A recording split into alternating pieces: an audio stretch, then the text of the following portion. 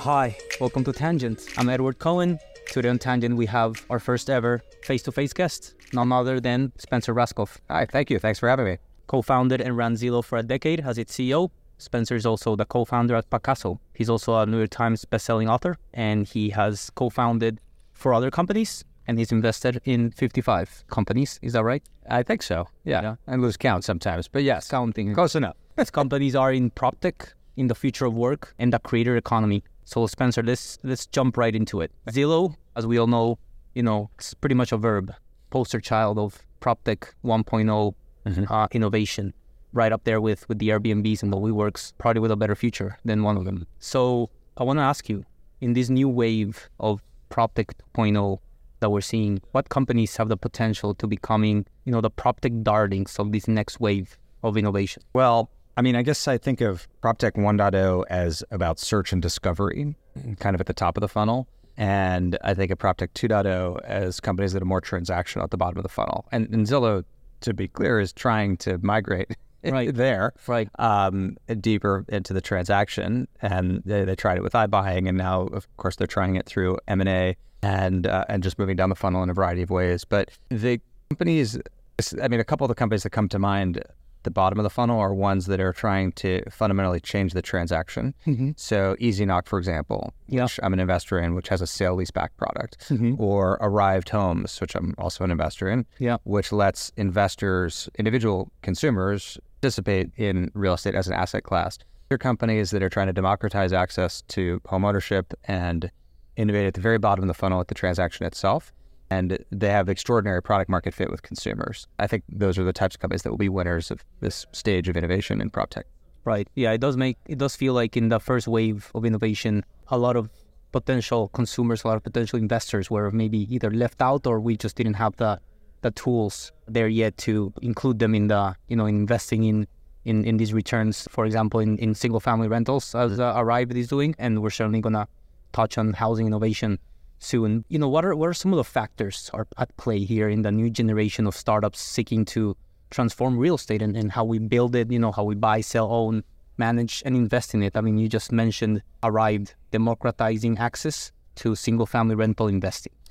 I think an important attribute is simplicity. A lot of these startups that have, over the years around Real Estate 2.0, are very complicated business models trying to change the balance sheet of a home.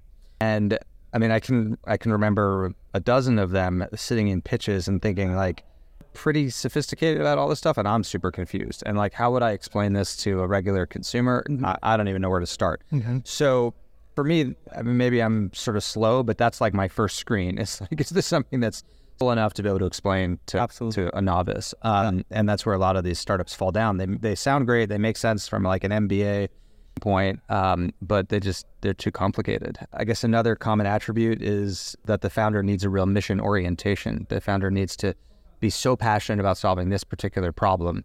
And that is true in most of the cases of the startups that we've named. It was certainly true in the case of the Zillow leadership team when we were first getting started. But I always ask founders, why are you doing this? Right. And you can suss out pretty quickly if they're trying to do it for monetary reasons or for mission-oriented reasons. And I'm pretty allergic to people that are doing things just I would say monetary. So interesting. I would say more, besides passion, it has to be an obsession, right? And that obsession has to have a personal meaning other than I want to either get rich or I want my face and my company name, shared across social media. It really needs to come from this inner drive to really be aligned with the mission. I remember I asked a founder of a company, this wasn't a PropTech company, but I asked the founder, what would you do if I told you couldn't do this? You couldn't pursue this startup idea for whatever reason. And he just looked at me like I was crazy. He's like, I was put on earth to solve this problem. I wake up every morning thinking about this problem. I go to sleep every night thinking about this problem. I have to do this. I have to. Yeah, there is no world in which I don't pursue this. And that was really, that's... I love that. That's take my check. That's quite, I think it really differentiates the teams that are really in it for the long run and won't let a few setbacks put them back. Now, something that you spoke about, simplicity. Now, we've seen how startups have tried becoming monopolies in a little piece of the puzzle. May that be security deposits when you're renting an apartment, or may that be, a little piece, renter's insurance. Like there's always a theory of, trying to become a monopoly in a very little niche piece and then growing from there. In the last few years, we've seen now actually companies even like Picasso, where you're not only the managers and you're also offering governance for second home ownership, fractional second home ownership, but you're also providing financing, right? I'm challenging your take there. It sounds like it's actually a bit more, holistic, the approach. Not as simple, however, more effective. Yeah, I mean, it's a great question.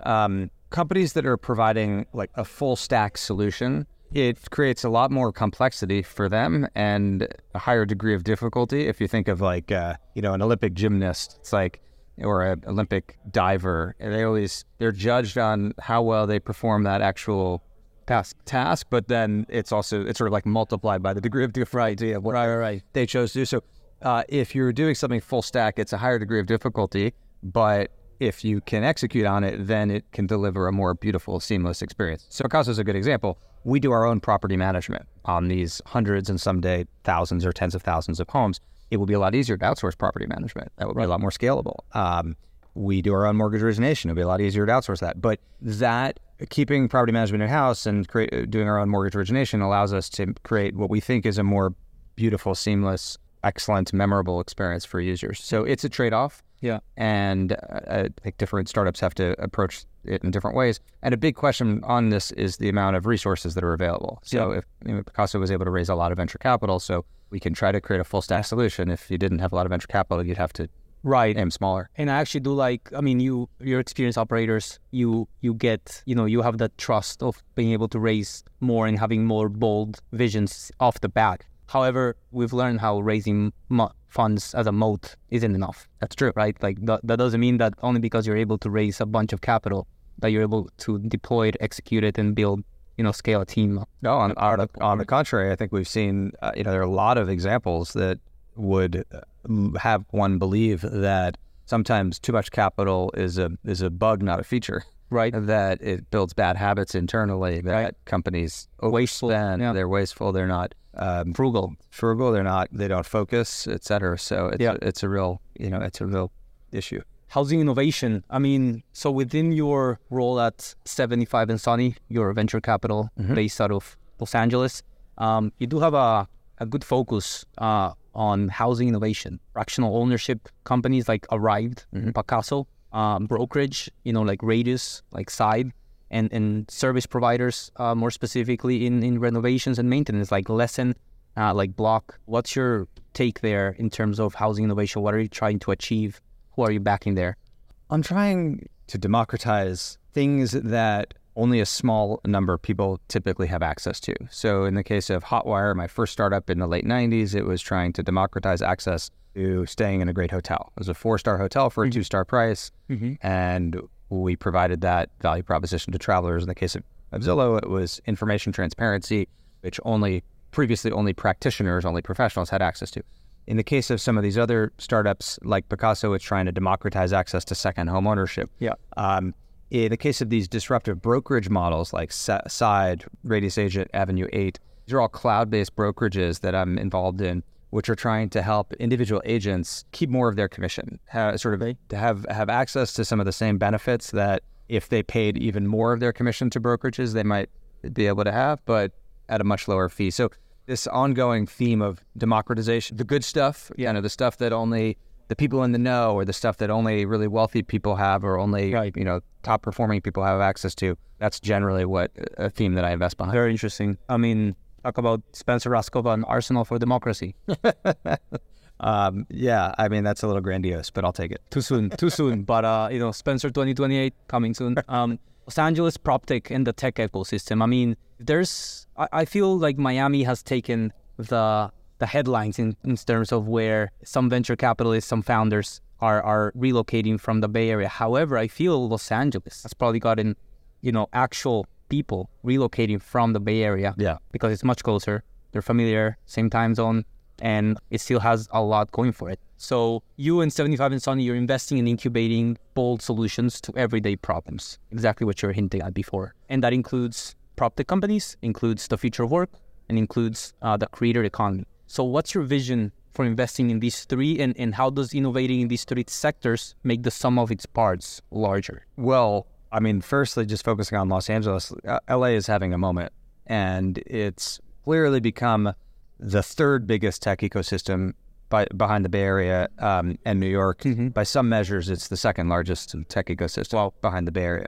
And there are a number of reasons for that, but I'll just to elaborate on what they are, even before COVID, LA was the intersection of media, entertainment, pop culture, the creator economy. I mean, so much of tech has become consumerized. It is grown through influencers and through social media. And a lot of that is based in Southern California. I mean, the 10,000 people that decide what's cool for all the rest of us in the world basically live in LA. The athletes, the celebrities, the influencers, like they all choose to live in LA.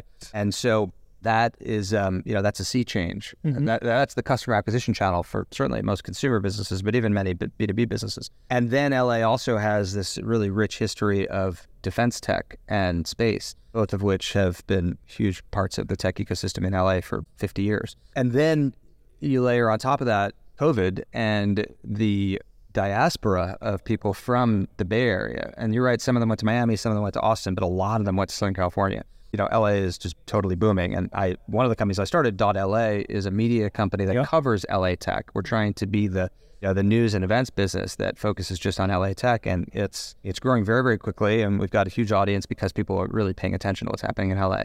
Very cool. Yeah, I mean, FYI, for those who don't know, Spencer is also a fellow podcast host. So you should check out Office Hours with Spencer Rascoff, part of that .LA network. Yes, thank you. Where you can listen to Spencer speak with CEOs, founders, and VC investors about how to manage, lead, and win in business. Spencer, last but not least, you've been too comfortable here. We've been throwing you, easy balls. We want to put you in the discomfort zone, challenge you. What's something that you've changed your mind about recently? How have you changed your opinion based on new information that was presented to you? Tell us. Well, I mean, I guess my opinion about Elon Musk is sort of in flux, let's just say. So I think most founders have always put him on a pedestal up there with Steve Jobs and the Bill Gates and a handful of other visionaries, which he clearly is. But, the way he manages companies is very unconventional, to say the least. I can still respect his product vision while also disagree. Yeah, also being